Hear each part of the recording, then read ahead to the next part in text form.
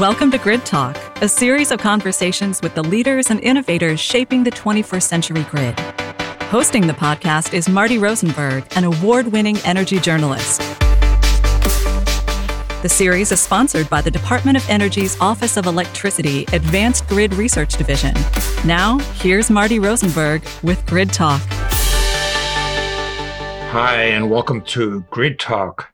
Today we have Matt Ketschke, Senior Vice President of Con Ed, who's in charge of consumer solutions, infrastructure planning, and energy efficiency at the major utilities serving New York City and surrounding area. Welcome, Matt. How are you today? I'm great. Great to be here. Thanks. We want to talk, first off, about where you see the grid going in New York City. In light of the fact that you're halfway through a massive smart meter installation with 3 million meters installed, you have to have one of the largest fleets of smart meters in the country. How is that working, and what is that enabling you to do? So we are about halfway through our smart meter deployment. It is in total, we're going to deploy over 4 million smart meters across our service territory in New York City, Westchester County, Orange and Rockland counties, and then a little piece of Bergen County in the state of New Jersey. That smart meter deployment is going really well so far. It is the largest project that Con Ed has ever undertaken. So we're going to spend well over $1 billion deploying these smart meters.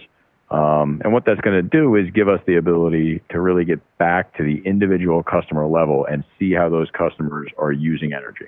I imagine this has been a rollout over several years. What capacity have you already gleaned, and what kind of low-hanging fruit have you been able to grab? Yeah, so we've been at this for a few years, and we've been able to really unlock the ability to get very granular information about what's going on with a customer's energy use. So one of the good examples is we provide energy to the subway system for the city of New York, and that is both the power that moves the trains and all the power for signals and station lighting and ventilation at stations. If you think about that, that's a little different than the kind of service we might provide to a normal home or business. So normal home or business, you provide electric service to them, and if the power goes out, usually there's somebody there who can let you know right away, and we can respond. But for things like signal power for the subways, those meters are typically located deep inside the subway system, and then if the power goes out, you don't necessarily know right away, is the power out to the signals because of something that happened on the Con Ed system, or is the power out because of something that's happened with the MTA's signal system? But all you know is that the signals aren't working at that very moment in time, and all of a sudden the trains can't run the way they normally would. So we've used what we have in the AMI system, or the power of the AMI system, to really see what's going on specifically at that customer's premises, to be able to monitor over 2,000 points on the MTA system to see if we have an interruption to the electric signals at the MTA. Is it something that happened upstream on the Con Ed energy delivery system, or is it something that's happened downstream beyond the meter, and then get the right people dispatched right away to help the trains run smoother? This has got to be a great enhancement to reliability and security in terms of monitoring the health of the system. Absolutely. It really helps us be much more accurate in how we're monitoring the system. We can monitor the system in real time. And we have had cases where we know, even before the MTA knows, that something's gone on with one of their signals, and get crews rolling right away to get it restored. So it's helped us operate the system more safely and improve the customer experience for everybody who rides the subway. What about the potential for bi-directional energy flow with customers? Does the deployment of smart meters help you get into a much more nuanced relationship and management of each particular customer? Absolutely. So one of the things that smart meters let you do is in near real time monitor what's going on with customers' energy usage. And increasingly, with the advent of things like distributed energy resources or customer-sided generation, things like solar panels on the roofs, or storage, or combined heat and power, where now you're seeing energy flowing bi-directionally from customers, or customers at some points may be consuming energy and at some points may be exporting energy. And the smart meters allow us to see that. What's the practical impact of that as we fly into LaGuardia in coming years? Are we going to see more rooftop solar on rooftops in New York City? Absolutely. You're going to see more rooftop solar. You're going to see one thing you won't necessarily see because inside the building is things that are combined heat and power, where they use the heat that is used to heat the building and make hot water in the building is also used to make electricity. Battery systems that will be going on the roofs or in parking lots of buildings. All of those distributed energy resources essentially use the grid to have energy flow bidirectionally. And bidirectional energy really does change how the system works. One of the analogies I like to use is it's a lot like traffic. So the energy system was originally designed much like a highway for one-way energy flow from the power plant all the way out to the customer. Now, with a lot of distributed energy resources, you need bidirectional energy flow. The way our systems work, it's going to look a lot more like crosstown traffic in Midtown Manhattan, where you need the traffic signals to make sure that everything continues to flow smoothly. Are you already seeing an uptick in distributed generation in the Con Ed territory? We are. It actually has been pretty much doubling almost every year in the last several years. We look at the amount of both solar, combined heat and power, or CHP, and then battery systems that are on our system. This might be a good point to introduce or ask you about the process that those of us that have been following the industry in New York and monitoring the REV development, which was launched in 2014. How has that evolved and how has that affected the nuts and bolts of Con Ed operations and infrastructure deployment? So REV was launched in 2014. It basically was a look by state policymakers at how the utility business model would function, and then how utilities can look at things like distributed energy resources to optimize how we design, plan, and operate our energy delivery systems. So one of the outcomes of REV was the development of a process to think about non-wires alternatives. Essentially, how can we think of all of these distributed energy resources and flexible load on the side of the customer, or the customer's ability essentially to dispatch their energy use at different times of day to take advantage of when the grid has capacity. All of those things to put together a portfolio of resources, distributed energy resources, flexible load resources, energy efficiency resources, to eliminate or defer the need for capital investment for new infrastructure.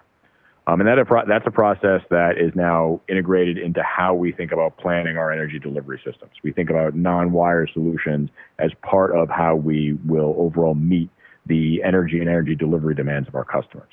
A lot of the infrastructure deployments that you've been making, I would assume, are logical extensions of your business.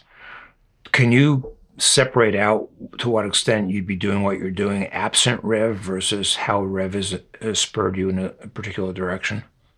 Yeah, so I think one of the things that REV did was really spur us to look not only at the traditional utility infrastructure investments that you would make, but then how do we look behind the customer's meter to think of the customer as a potential resource to solve a constraint.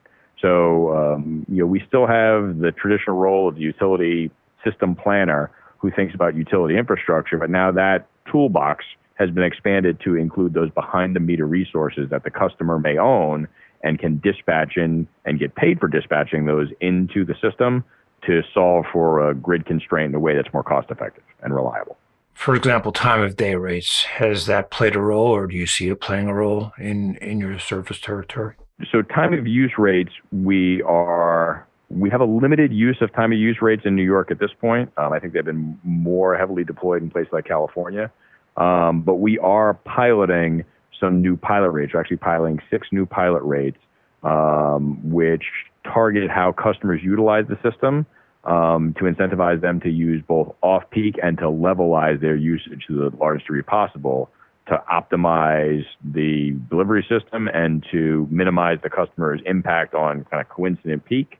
And to essentially pay them to do that. What about net metering? Is that a factor in your territory? Net metering, we definitely have net metering. The state has been working through a process that they term the value of distributed energy resources, the value of DER, sometimes called VER. In that process, we're looking to work together with stakeholders and the state regulator to find a successor tariff for net metering that will be more reflective of the actual cost to build a delivery system and the value that distributed energy resources bring. As you look at it over the vast Con Ed service territory in New York City, do you find these new sweeping changes are they primarily going to affect major property owners, build large buildings? Will it be individual consumers? Will it be businesses? How do you see this being embraced by various constituencies? There are definitely different groups of stakeholders that will be involved in different ways. So, for example, if I think of my average in-city residential customer, they actually have a relatively small footprint. So a typical in-city New York City customer uses about 300 kilowatt hours a month and has a typical bill of around $85 a month. So for them, most cases, they don't have either the ability to or necessarily the economic incentive to make radical changes in how they're using energy. But those are customers who we see a lot of engagement around energy efficiency in the context of how do you use energy efficient appliances or make more energy efficient choices or think about using a smart thermostat to optimize some of their dispatch of energy. And a lot of our customers are interested in that both for the value, the economic value, and for the carbon reduction value of making those decisions. Then that ranges all the way up to the largest commercial customers. These are large commercial property owners and how they think about doing large projects that may include distributed generation, storage projects, coupled with energy efficiency to lower the overall demands on large commercial or multi-tenant residential spaces. So, and you see more activity there and more engagement at that level? We think of this as kind of all across the different channels. There's definitely a lot of activity that's going to go on at the larger commercial building space. Actually, in New York City, a local law was passed that requires buildings to look at their energy profile and how they can become more energy efficient. So there's definitely a lot of activity in that space and thinking about how to help large commercial property owners do those things. Let's talk about battery storage for a second. I understand you have an RFP for 300 megawatts of storage. Doesn't sound like a lot, but considering that my reading of federal figures, there were just 900 megawatts installed nationwide as of last spring. That's a significant hunk of storage. What's the timetable for bringing that on, and what capabilities do you see that giving your company and your customers? We have a solicitation out for bulk storage for 300 megawatts. And one thing to think about when you think about storage is both has the energy value, or 300 megawatts, but then also its time duration. So how many megawatt hours would that be? In the case of our solicitation, we were looking for a 4-hour storage product. So 300 megawatts would also be 1,200 megawatt hours. And in that would be one of the largest storage solicitations out right now nationally. It would really move the total amount of storage installed, move New York up pretty far in states that have energy storage deployed. But it is still a relatively small percentage of the state's overall goal of achieving 3,000 megawatts of storage over the next several years. Are they small scale units? Are there large substation scale units, or a combination of both? Our solicitation actually looked for either large, essentially substation level projects, or more like medium-sized grid connected or distribution connected projects. And we said developers could propose either or both. This solicitation didn't target kind of the smaller systems that would be behind a customer meters, things like Tesla Powerwalls that are really geared more towards the residential or small commercial space. So these would be large industrial size systems. We're not through the entire solicitation and contracting process, but I would envision them to be systems that could be 70 or 80 megawatts worth of capacity with a 4-hour duration. Talk a little bit about what the practical impact of that will be. Will the main value be to allow more nuanced control of the grid and management of the peak hours? Will it be able to come back fast from an outage caused by factors outside your control? How do you see it helping you and early on and maybe down the road? So I think one of the big things is storage is going to be one component in how we think about decarbonization, the increased penetration of renewable resources on our overall energy supply mix. I say one component because it is one piece of what we really need to think about in the longer term of how we balance out our supply as we move away from predominantly generation, which is based on dispatchable resources, whether those are dispatchable hydro, nuclear, or fossil fuel, into a place where more and more of the supply is being made up by renewable resources, which would be non-dispatchable, things like solar and wind, which are only available when the sun is shining or the wind is blowing.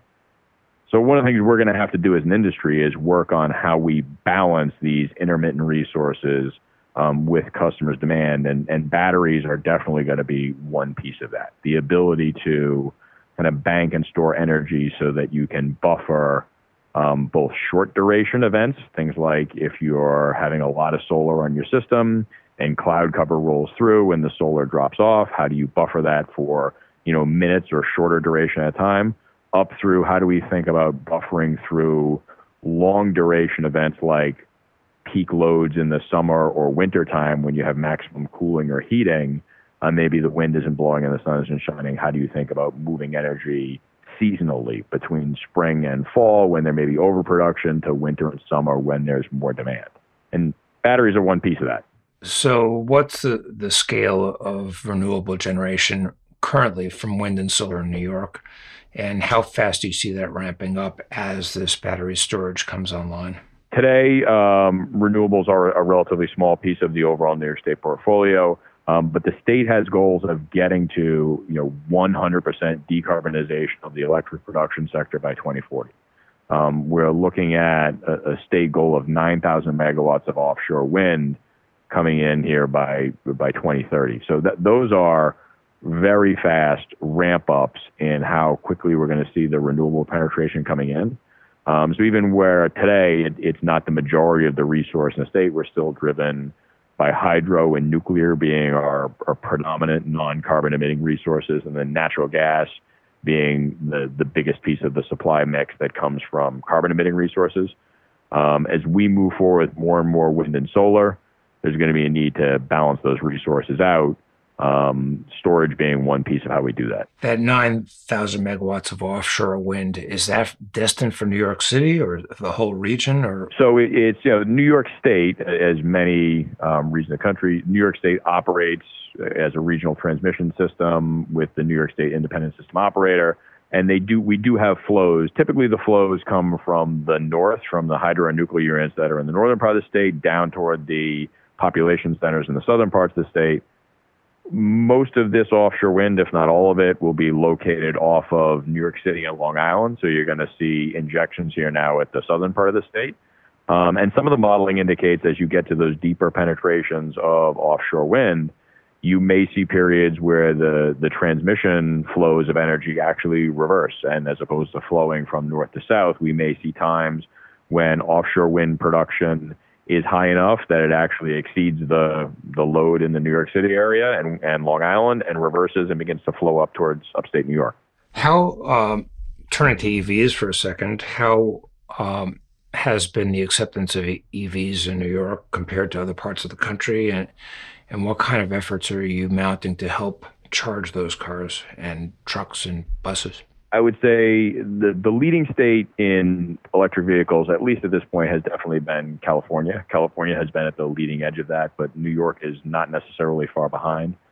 The state has put forward an effort really first to incentivize the adoption of EVs by deploying electric charging. So the New York Power Authority in state New York has worked to develop essentially a charging corridor that runs the major highways through New York so that EV owners who are looking to travel have place along the major corridors, highway corridors to charge. For us in New York City and the New York City area, we've been working with customers to facilitate adoption both by helping charge providers to deploy charging infrastructure. So working with the New York City Department of Transportation to install 100 curbside chargers around New York City. And then also to send pricing incentives for customers who own EVs to charge in the off hours. So we have a program called Smart Charge, and that gives customers an incentive to charge their electric vehicles off hours. So how many EVs are there in New York City right now? I apologize. I had that number, and now I do not have it in front of me with the total number of EVs. Without the actual number, I mean, is it significant or is it still microscopic? So right now, each year, so 3 years ago it was about 0.5% of all sales. Last year it went to 1. This year it's closer to 2. So each year we're seeing a doubling of the sales of EVs. And by county, the New York City metropolitan area now has more electric vehicle registrations than any other county in New York State. So we're definitely seeing an uptick in the adoption, and also more manufacturers have more vehicles readily available as part of what they're rolling out and selling. One problem I would imagine is being a fairly densely populated area with a lot of apartment buildings. People park on the streets. Is Con Ed looking at solutions to helping customers that might not have a parking garage to charge their EVs? Yeah, we are. So 2 ways to really think about that problem. One is curbside charging. Can we deploy charging in a way at the curbside that will give customers access to charging infrastructure if they street park? And we've been working with the New York State Department of Transportation to locate 100 chargers in curbside spots that would be publicly accessible to people essentially when they park. One of the advantages of those is because they're curbside and they're associated with parking, they don't have to have the kind of high energy value that fast chargers would have. So these can be slower, less delivery infrastructure necessary to provide that kind of charging. The second way we're working on fast charging. And these would look and feel a whole lot more like a gas station, someplace you can pull in and use a high energy charger to charge your vehicle quickly. Typically 20 to 30 minutes, you can pick up a significant charge to extend your range. So we've been working with the city to deploy several fast chargers around the city. First, using some of our own Con Ed property with third-party charge providers who can install the infrastructure. What about your bus fleet? Are there plans to electrify that? There are. So the New York City Metropolitan Transit Authority is looking to electrify their fleet. They have a goal of electrifying all of their fleet by 2030. And today they operate around 5,000 buses. So that is a large fleet. It's actually one of the largest fleets of buses operated by any transit operator in the United States.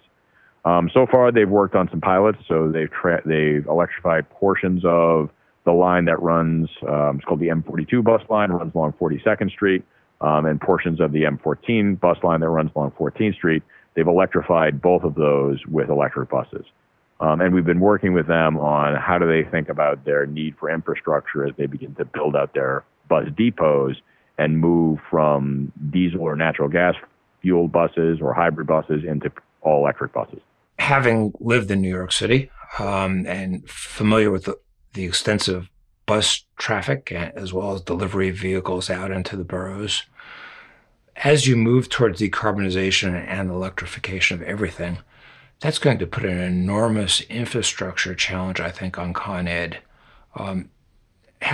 Talk from the 30,000-foot level of where your business is headed and where the New York City grid is headed as electricity really gets to play a more and more sizable role in your local infrastructure. One of the things we do spend a lot of time thinking about is as we move away from final end use energy being driven by carbon emitting resources. And if I think about that, that's things like liquid fuels, gasoline, diesel, for both transportation and heating. And we move towards electricity being how customers are the final use of the end use of energy. We will see an increase in overall electric demand. Now, one thing is that there's the overall electric demand, and there's what is the coincidence of that demand, or all these different uses, how many of them occur coincident with where our peak energy use is today. So today, our peak energy use happens to be around the hottest days of the year.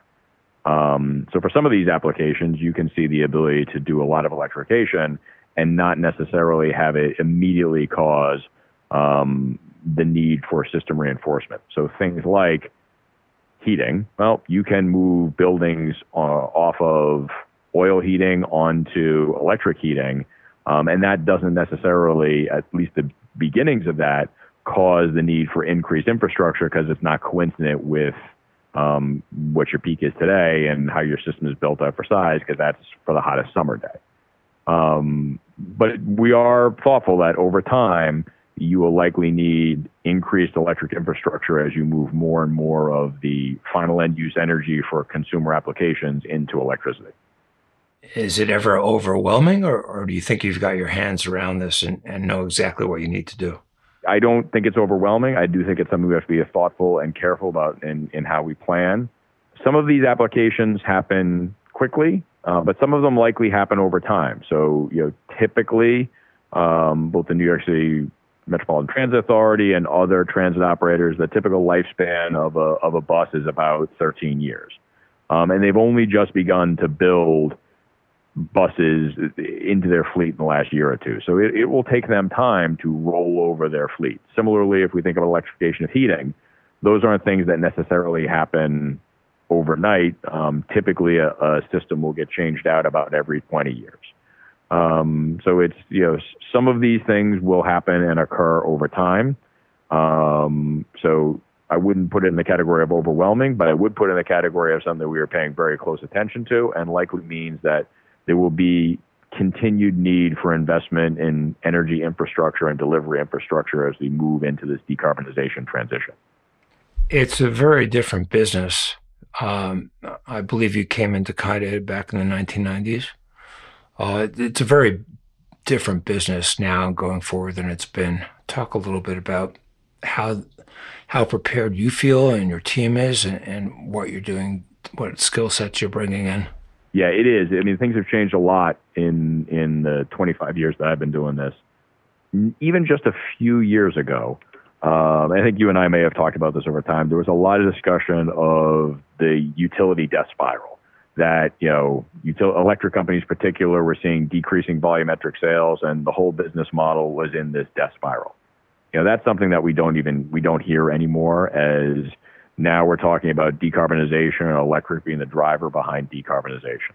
So I don't try to predict the future necessarily, because I think that it is subject to so much change. But what is clear to me at this point and where we are is that if and as our region and nation want to move towards decarbonization, the electric system is critical to help make that happen. And that you will need a viable business model for the electric utilities and folks who are responsible for providing that infrastructure to go out and do it. I think we're at that point in New York. I think the New York State regulators have really looked at how the business model evolves, how to incentivize utilities to achieve on state policies like decarbonization, and how to make sure that's sustainable. Fascinating. Thank you, Matt. Great. Thank you. And thanks for listening to Grid Talk. We've been talking quite in depth with Matt Keschke, Senior Vice President of Con Edison, and we appreciate his insights of the changing electric grid. You have been listening to Grid Talk. If you like this podcast, please go to our site, smartgrid.gov, to subscribe, or you can visit your favorite podcast platform on your smartphone. If you have any feedback or questions, please direct them to gridtalk@nrel.gov. Thank you and have a nice day.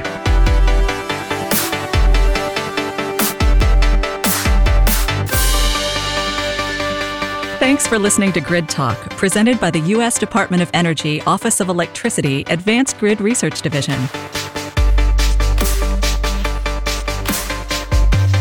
Subscribe through your favorite podcast provider or visit smartgrid.gov for more information.